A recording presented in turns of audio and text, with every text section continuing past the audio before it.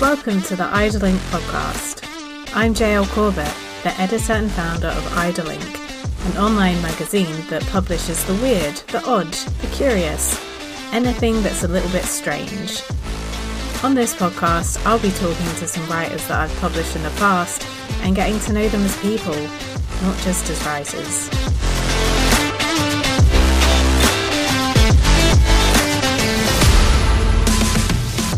Our guest today is Beth Kanter. Beth is a writer from Washington, D.C., whose work focuses on travel, food, parenting, women's stories, and all things culture. In addition to editing several Michelin guides, she's written 6 books about Washington, D.C., the latest being No Access D.C. from Globe Press. She's also been teaching creative nonfiction workshops for over a decade. Her story, Lone Bird, appeared in Idlink in May 2022.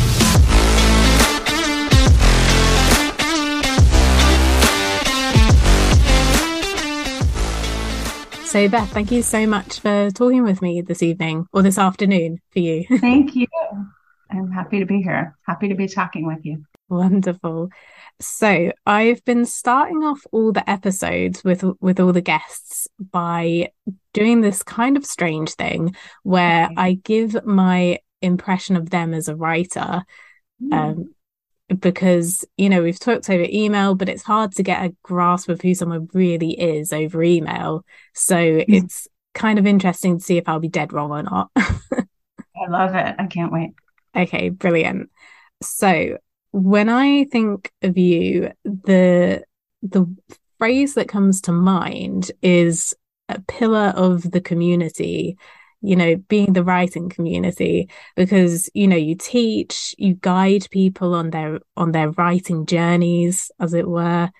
I also think you're probably quite a funny person because you write so many humor pieces and everything you write is really articulate, and yet it's just so kind of cutting and funny. So yeah, I think you're probably quite a laid back person, quite funny, and you know, eager to help people on their journeys. Thank you. I'll take it for sure. I certainly hope and strive to be those things. So I hope that it is true, and it's certainly I strive toward lifting other people up and to be in community with other writers, and hope I do feel eager to help other writers, be they friends or people in my workshops or people I work with one-on-one or whomever. Yeah, it's such a good role to have. And I've got to tell you, I've been very hit and miss with these impressions of my guests. So I'm quite happy that I seem to have got it kind of right with Yeah, you. I certainly hope so. If you know, I guess you have to ask people around me if that holds true. It's hard to say that, but it's certainly who I'd like to be. And I think humor is in the ear of the beholder. So, but I like to fancy myself funny. I think I have a little bit of a biting sense of humor that is not for everybody, but I make myself laugh from time to time. So Yeah. Well, that's the thing with comedy. It's never going to be for everyone. I've read some of your humor stuff. I really love the satirical bingo cards that you do. The listeners might not really know what I mean by that, so maybe you should kind of explain what that is. Sure. So I've done, I don't actually know how many, but it's been quite a few at this point. Satirical bingo cards. The first one I did was for McSweeney's Internet Tendency, and it was perimenopausal bingo. I can't remember if I called it perimenopause bingo or perimenopause. I guess it doesn't matter that much. And the idea is, you know, you have something on there, you would X out the bingo card. So it's a way to play with format within humor, which I always think is really fun and a challenge, and I love specificity. So it's a chance to really dig down for something very, very specific, which I think Um, as a reader, I love. So as a writer, I get excited if I hit it. So I've had a bunch of them. I think the last one I did was maybe on Valentine's Day, and it was drugstore candy bingo, Valentine's Day bingo. It was really weird. It had like Veruca Salt, Fever Dream, I think was one of the squares that I like. Nice. Yeah, I saw the menopause one, and Mhm. as a woman who has not yet hit menopause, it terrified me. As it should. It's terrifying. Yeah, I took that as probably more of a grim warning than Yes. a humor piece. But yeah, I really love them. I got a really a huge response to that one. And I think in part because particularly women's health, at least in this country, we don't talk about it very open or often. So it sort of pulls the curtain back a little and hopefully allows us to laugh. But yeah, be afraid. I am. I think that's kind of the mark of good comedy is that on the surface it's just funny, but then when you think about it hard enough, it does kind of highlight, like you say, women's health isn't talked about too much. In the UK, it isn't talked about too much either, especially in terms of older women. Um, Mm-hmm. so yeah, it's just good, smart comedy, I think. So yeah, I really Really appreciated it. nice to hear. Thank you. Um, Kind of on the opposite end of the spectrum, you also write a lot of creative nonfiction.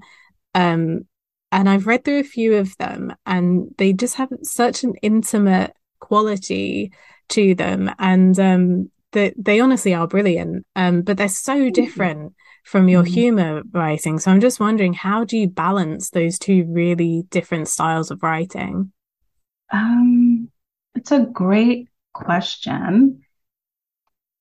I think there are two different pieces, distinct pieces of my personality and my outlook on life, and they have to coexist inside me, so they have to coexist on the page also. But I think there is overlap, and hopefully there's an intimacy and a to both of them, and a trust with the reader that I'm being an honest narrator, which is above all else always the guiding star, I think, to good humor and to good creative nonfiction, to good fiction too. So hopefully, in both cases, you feel that you're in good hands. That um, not trying to pull something over on you. That I'm telling you the truth. Yeah, And I think it's that sort of always trying to dig deeper for something even more specific. So for creative nonfiction, I often sort of the ideas will come to me, maybe a scene or an idea, and the humor also. Sometimes it's just one little something very, very specific that will spark the idea. yeah.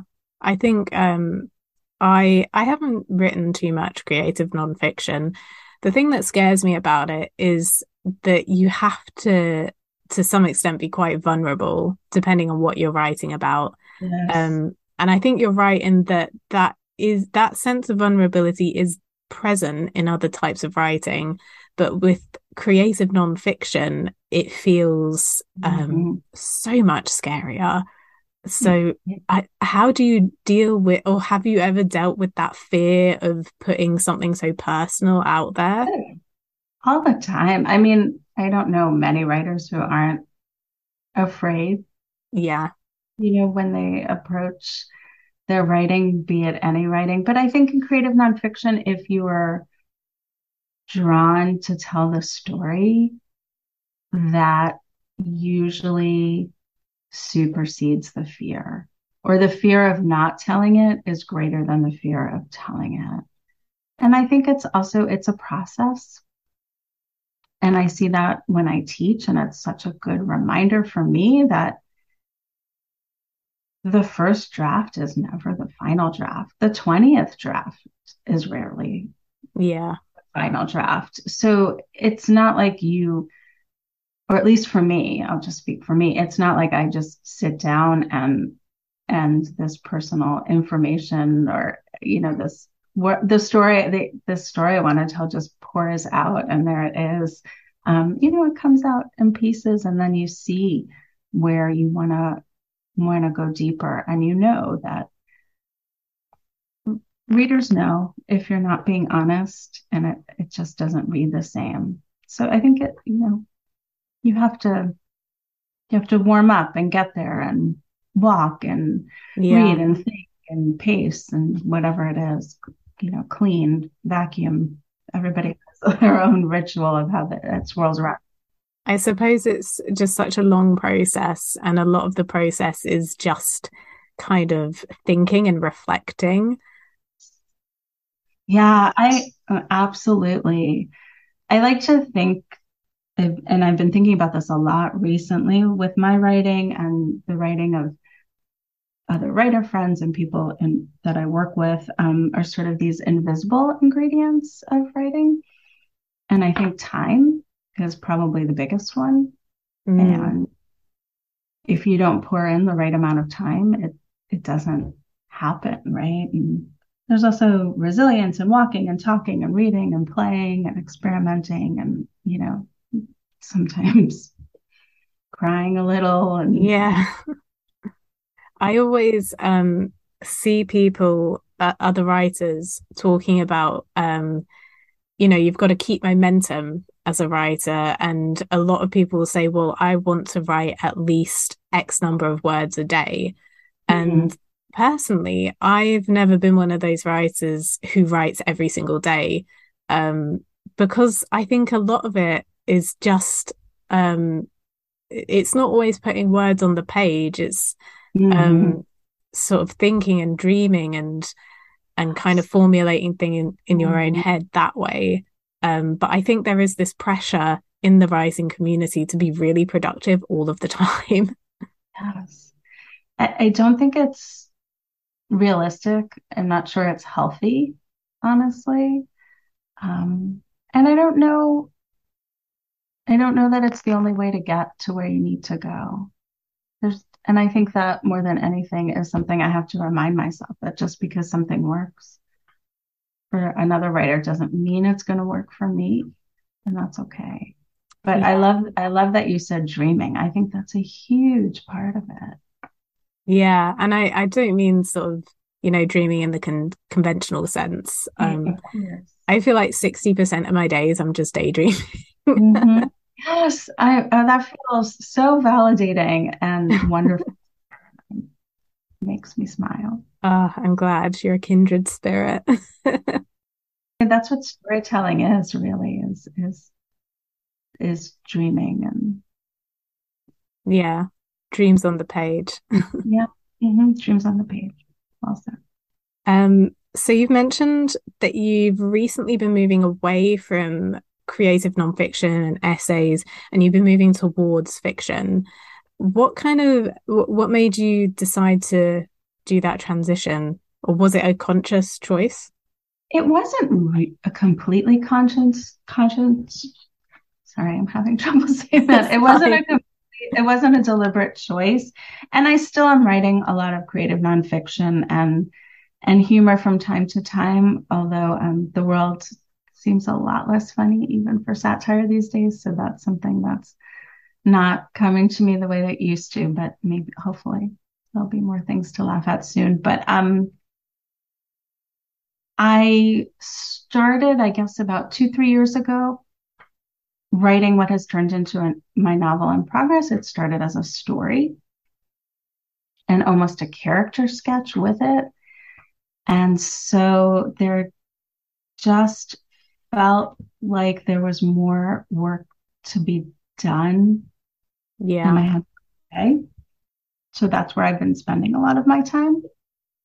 You can see the manuscripts actually up there with all the Oh yeah, I can see it tabs and actually. stuff. Uh, It looks like so there's a lot of notes slotted in there. a lot of notes. Yeah. So she's been calling to me pretty loudly for the last few years. So I think that's part of the shift, is that I feel that I need and want to finish this story and see where taking me. And I've been learning that a lot of, just like you were saying, the dreaming thinking, it's not a word count per day kind of project, at least for me. Yeah. That does um, that doesn't always achieve the end. Although there are times where I've given myself word count uh, deadline, word count allotments each day Yeah. just to sort of get stuff out because it's a marathon of a project. Oh yeah, writing a novel, a marathon is absolutely right. Yeah. Um, so with fiction writing, has there been any kind of challenges that you maybe weren't expecting coming from a non-fiction background?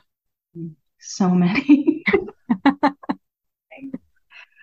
Well, I'm a reporter by training, and I started as a newspaper reporter and then moved to magazines. So I do approach the fiction sometimes with hopefully with a reporter's eye and a reporting sort of slant.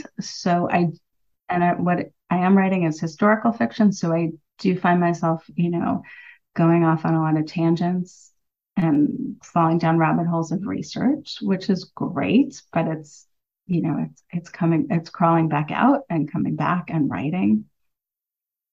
So I do have to remind myself to do that. And it's really, I think it's sort of making peace with the long game of it. Yeah, Frustrating, not sometimes just not being done. But yeah, then I myself, I'm not supposed to be done yet. So I do find that I think technique wise, there's a lot of crossover. I think good storytelling is good storytelling, no matter how you do it, if it's flash fiction or creative nonfiction, an essay, memoir. So I hope that I am employing what I've learned over the years and what I've done over the years to the novel. yeah. With a novel, it's such a labor of love, I think. Have you had short stories published, or has it just been nonfiction? I've had a few short stories here and there, and I Paved with Gold, which is the working title of the novel in progress, started as a short story.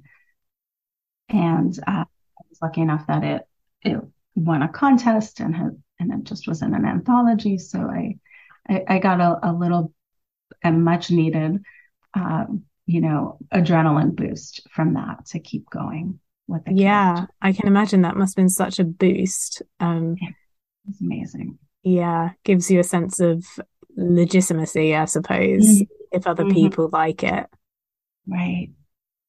And I suppose with your background as a reporter, um, I imagine that's actually quite a good footing to have when you start with a novel because there is so much research involved, particularly with historical fiction. Um, I haven't worked as a reporter, but my degree at university was research based. Oh, And great. so I found that actually really handy knowing how to, Mm. do research beyond a cursory Google search. Exactly. Exactly.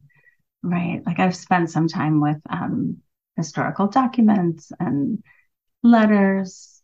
It, some of the things that you don't necessarily get just from a quick search. And I think having had the training where I spent time looking at police blotters or county records or whatever it was back in the beginning helped with that, reminded me that they're there and, you know, they were there to help tell a story. So I try to remind myself of that. Also, when I went to journalism school, um, there was something at the time called the Medill F. I don't know if it still exists. And if you've got um, a major piece of information incorrect, you got an F on the whole assignment. So if Oh, you wow. say, so right, so that lives with that fear still lives with inside me to get it right. So that's kind Just, of conditioned you, I suppose. mm-hmm. Yep, it has. Fear is at times. Yeah, yeah, I understand that. So I mentioned in your intro that you've been teaching creative nonfiction workshops for over a decade. So what do you think you've gained as a writer by being invited along for other people's writing journeys? I love the question because I think, like most worthwhile things in life, you get back so much more than you give, and that is tenfold with teaching, for me. And the the main thing that I learn is, your writing doesn't happen in a vacuum, or it doesn't have to happen alone. And I think there is sort of this idea sometimes that writers, that it's a solo sport, and it happens kind of in solitary confinement. And of course, a lot of times we're just sitting in the glow of our computer screen, and that's part of the gig and sometimes part of the joy. But there's sort of this amazing magic almost that happens when people come together and are not just vulnerable on the page, but are vulnerable and open themselves up to one another. And to Mm, be part of that is an honor. And can't, I know that sounds, a little hokey, but it's true. I have met extraordinary people who are friends through my workshops. I am in awe of what they do. And I, I'm a teacher and a student and a writer all at the same time. And I think they all are as well. yeah, and I think with writing or with anything really, you're always learning. So Mm. I think it's so nice to hear that you as a teacher still kind of see yourself as learning along with your students. Oh yeah. Yeah. I mean, I hope that never stops. That's that's a life goal, is to always be a student, I think, for me. Yeah. If you're a writer, you have to be sort of this a student all the time, to be curious and Yeah. looking for themselves. And That's it. It's curiosity. hmm. And so your background's in journalism. How did you actually get into teaching? Oh, a little bit by accident, actually. I like with most good things. I at the Writer Center here in DC, it was maybe 15 years ago. At the time, they were looking for some people to teach some like writing for professionals, or Mm, I honestly don't even remember. It was people whose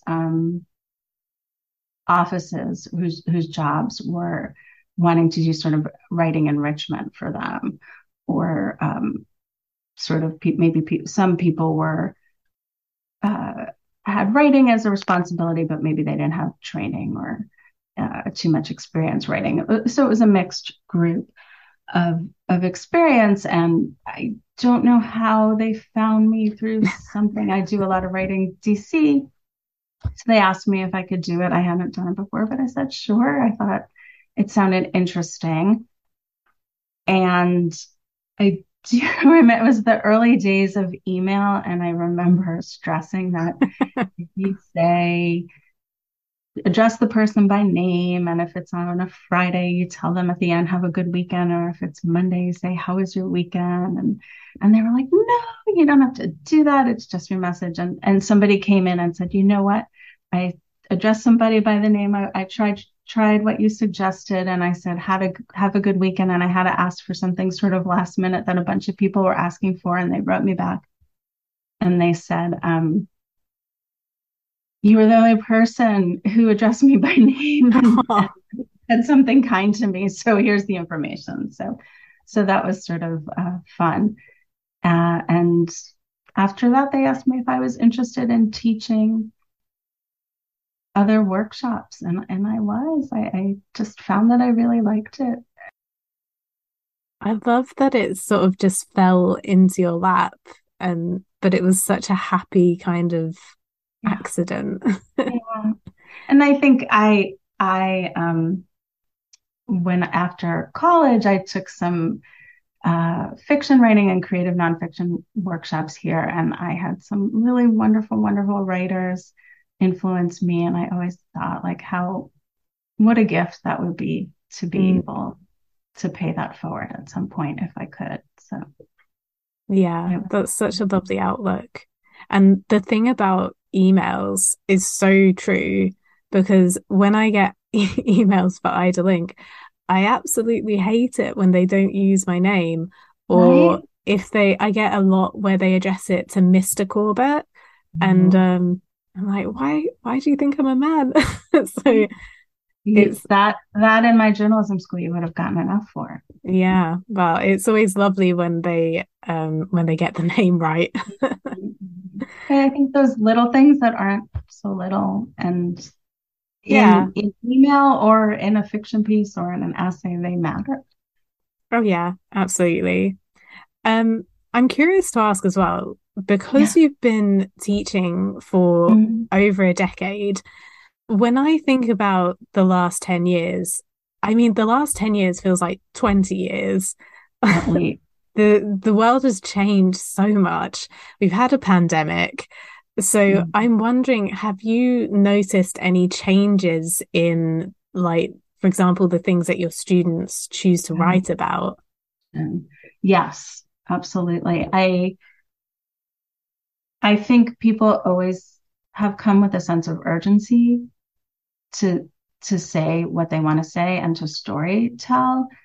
I noticed it very sharply in January of 2017 here in the States that there were a lot of people, in vast majority of them were women who felt that writing was an act of survival and of protest, Mm, of radical self love, of so many different things that it was something they had been thinking about maybe for a long time, or they had something in them that they really have been wanting to write for whatever reason, all the reasons that get in the way for everyone. Felt like it was there was an urgency. There was an absolute urgency to it. Um, Actually, from that time, I have met several women who I continue to workshop with, all of whom sort of had this burning desire to write, all of whom I'd say were natural born writers, talented for whatever reason life had gotten in the way, hmm or other things or responsibilities in to really be in touch with their writer selves. None of them had published anything when we started together. They have all published, Oh, and that's so good. incredible, incredible, meaningful, deep work, um, and I think part of the changing world and country we were in helped that happen, or facilitated that, or brought the urgency to the forefront. The pandemic has been, I don't know, fill in the blank. I still don't know how to complete that sentence. I'm Yeah, struggling. I'm still processing it, I think. Yeah, I'm reserving reserving the right to keep saying what I think of it. I think there's been so much turmoil over the past few years. Mm-hmm. Politically in your country, I know there's been a lot going on. Politically in my country, everything's on fire at the moment. So Mm-hmm. it is nice to hear that as terrible as that is, at least some good can come out of it in these women feeling empowered or feeling driven to start writing and Right. actually achieving publication. I mean, that's amazing.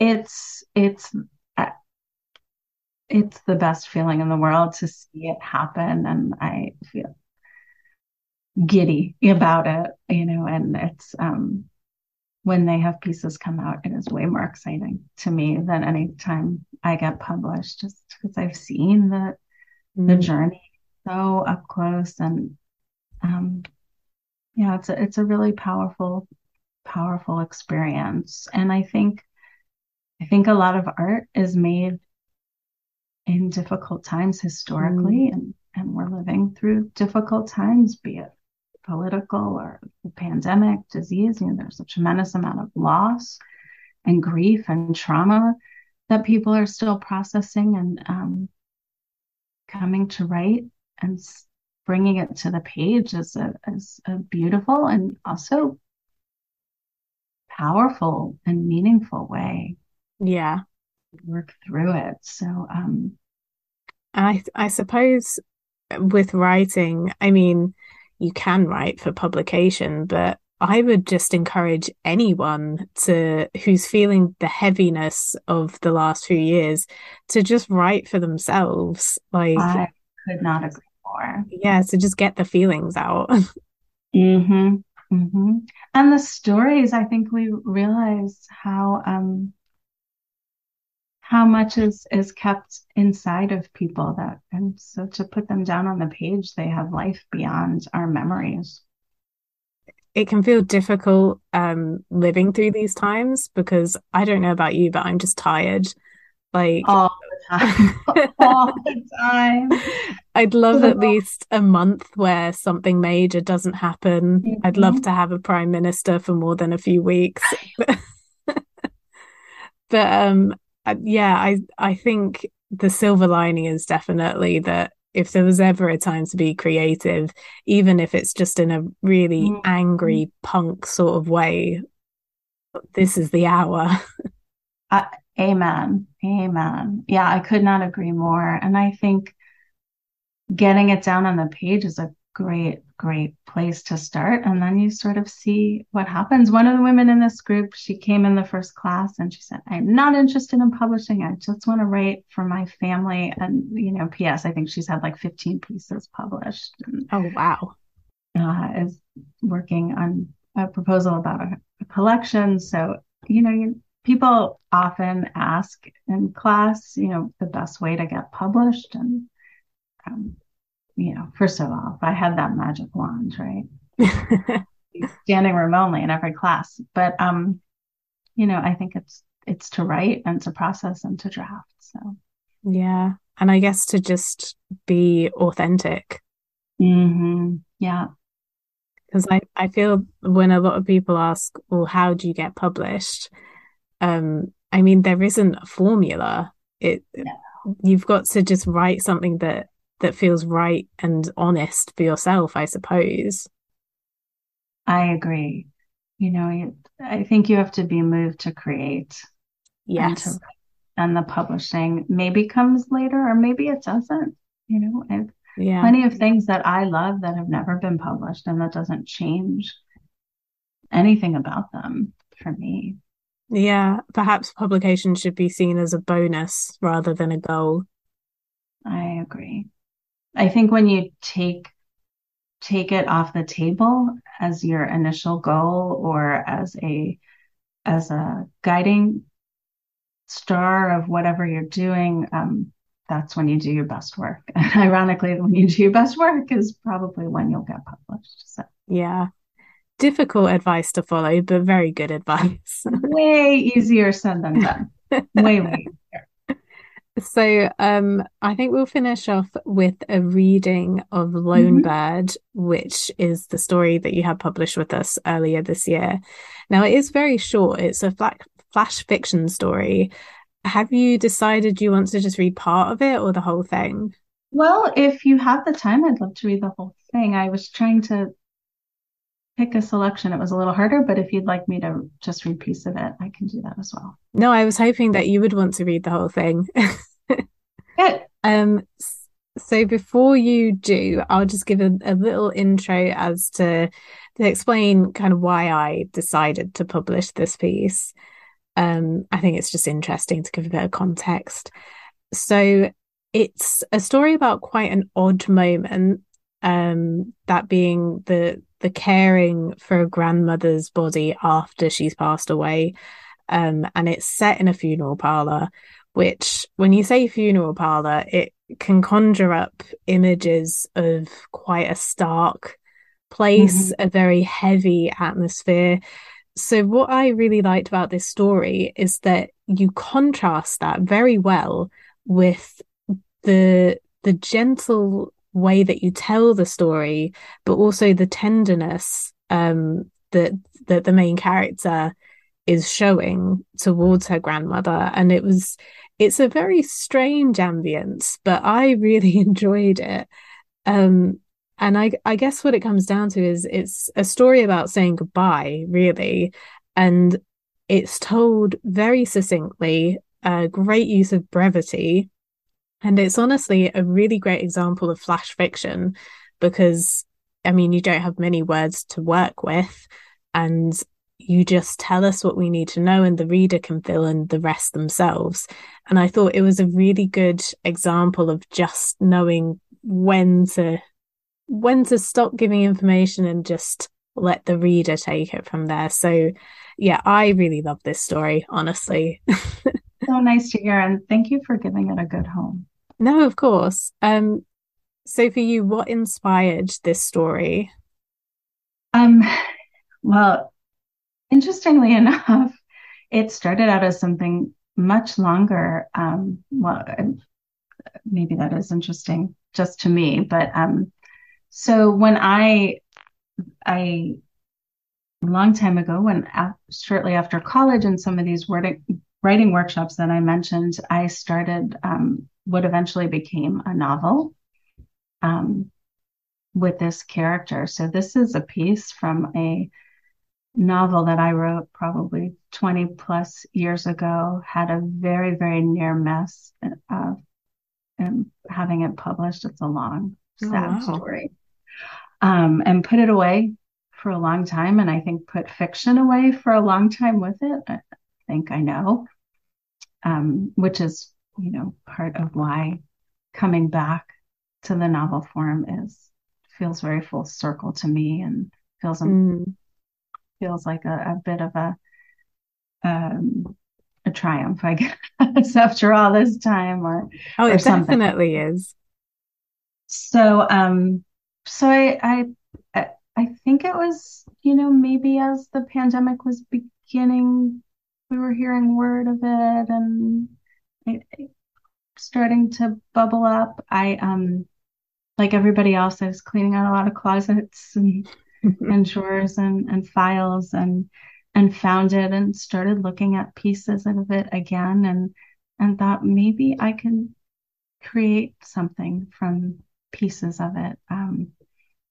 There's only really the scene is what remains and a little bit of the language. And I sort of just kept reshaping it and reworking it. And it became this. That's so interesting. I never would have guessed that this was from something longer. So yeah, I'll let you take it away then. So this is Lone Bird by Beth Kanter. Her feet always showed her age more than the rest of her body. Dried blister atop dried blister, flaking skin, a bone spur adding dimension to her little toe. I cradled her foot in my hands and began to massage it, starting with the toes and working my way down to the heel. Slowly and evenly, I make circular motions with my thumbs, kneading the cold flesh of the woman who raised me. Everyone needs a little pampering. What you don't get in life, you should get in death. Tomorrow I'll bring you some clear polish and a nail file, I said aloud.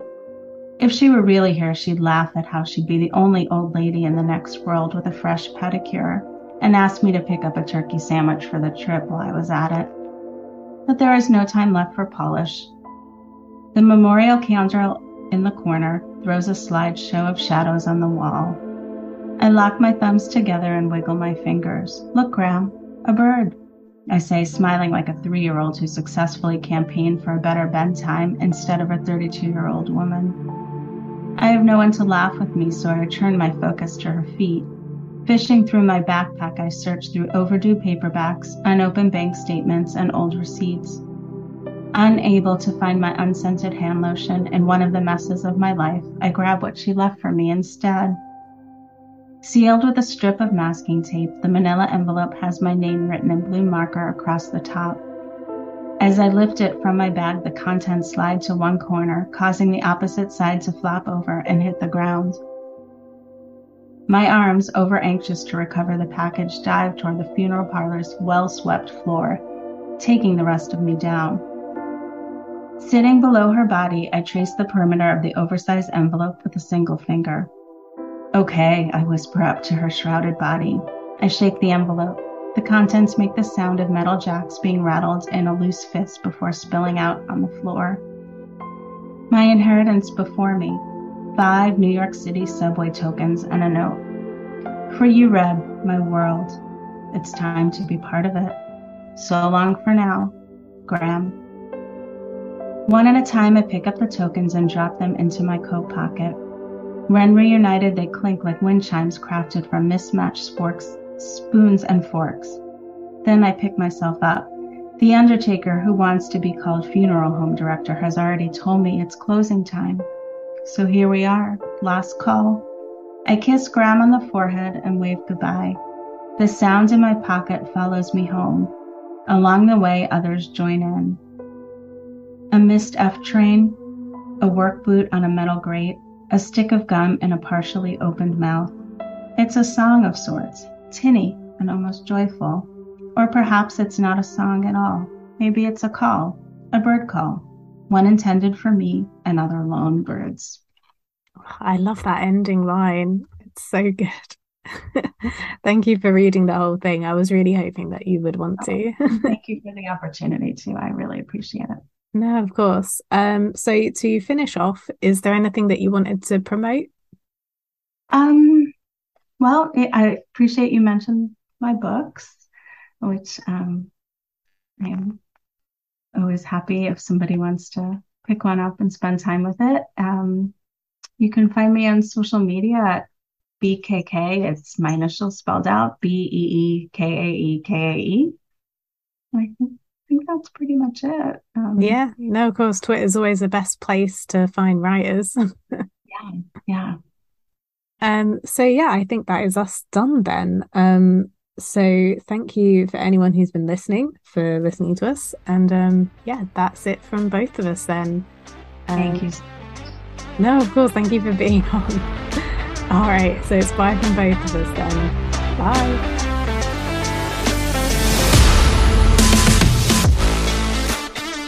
So that is it for season 1 of the Idle Ink podcast. Oh, it's been so much fun. I've loved chatting with all the guests and getting to know them a bit better. I never get to talk to writers like this. It's been so much fun. So yeah, thank you to the 6 guests who came on and were brave enough to talk about their writing journeys and get a bit deep.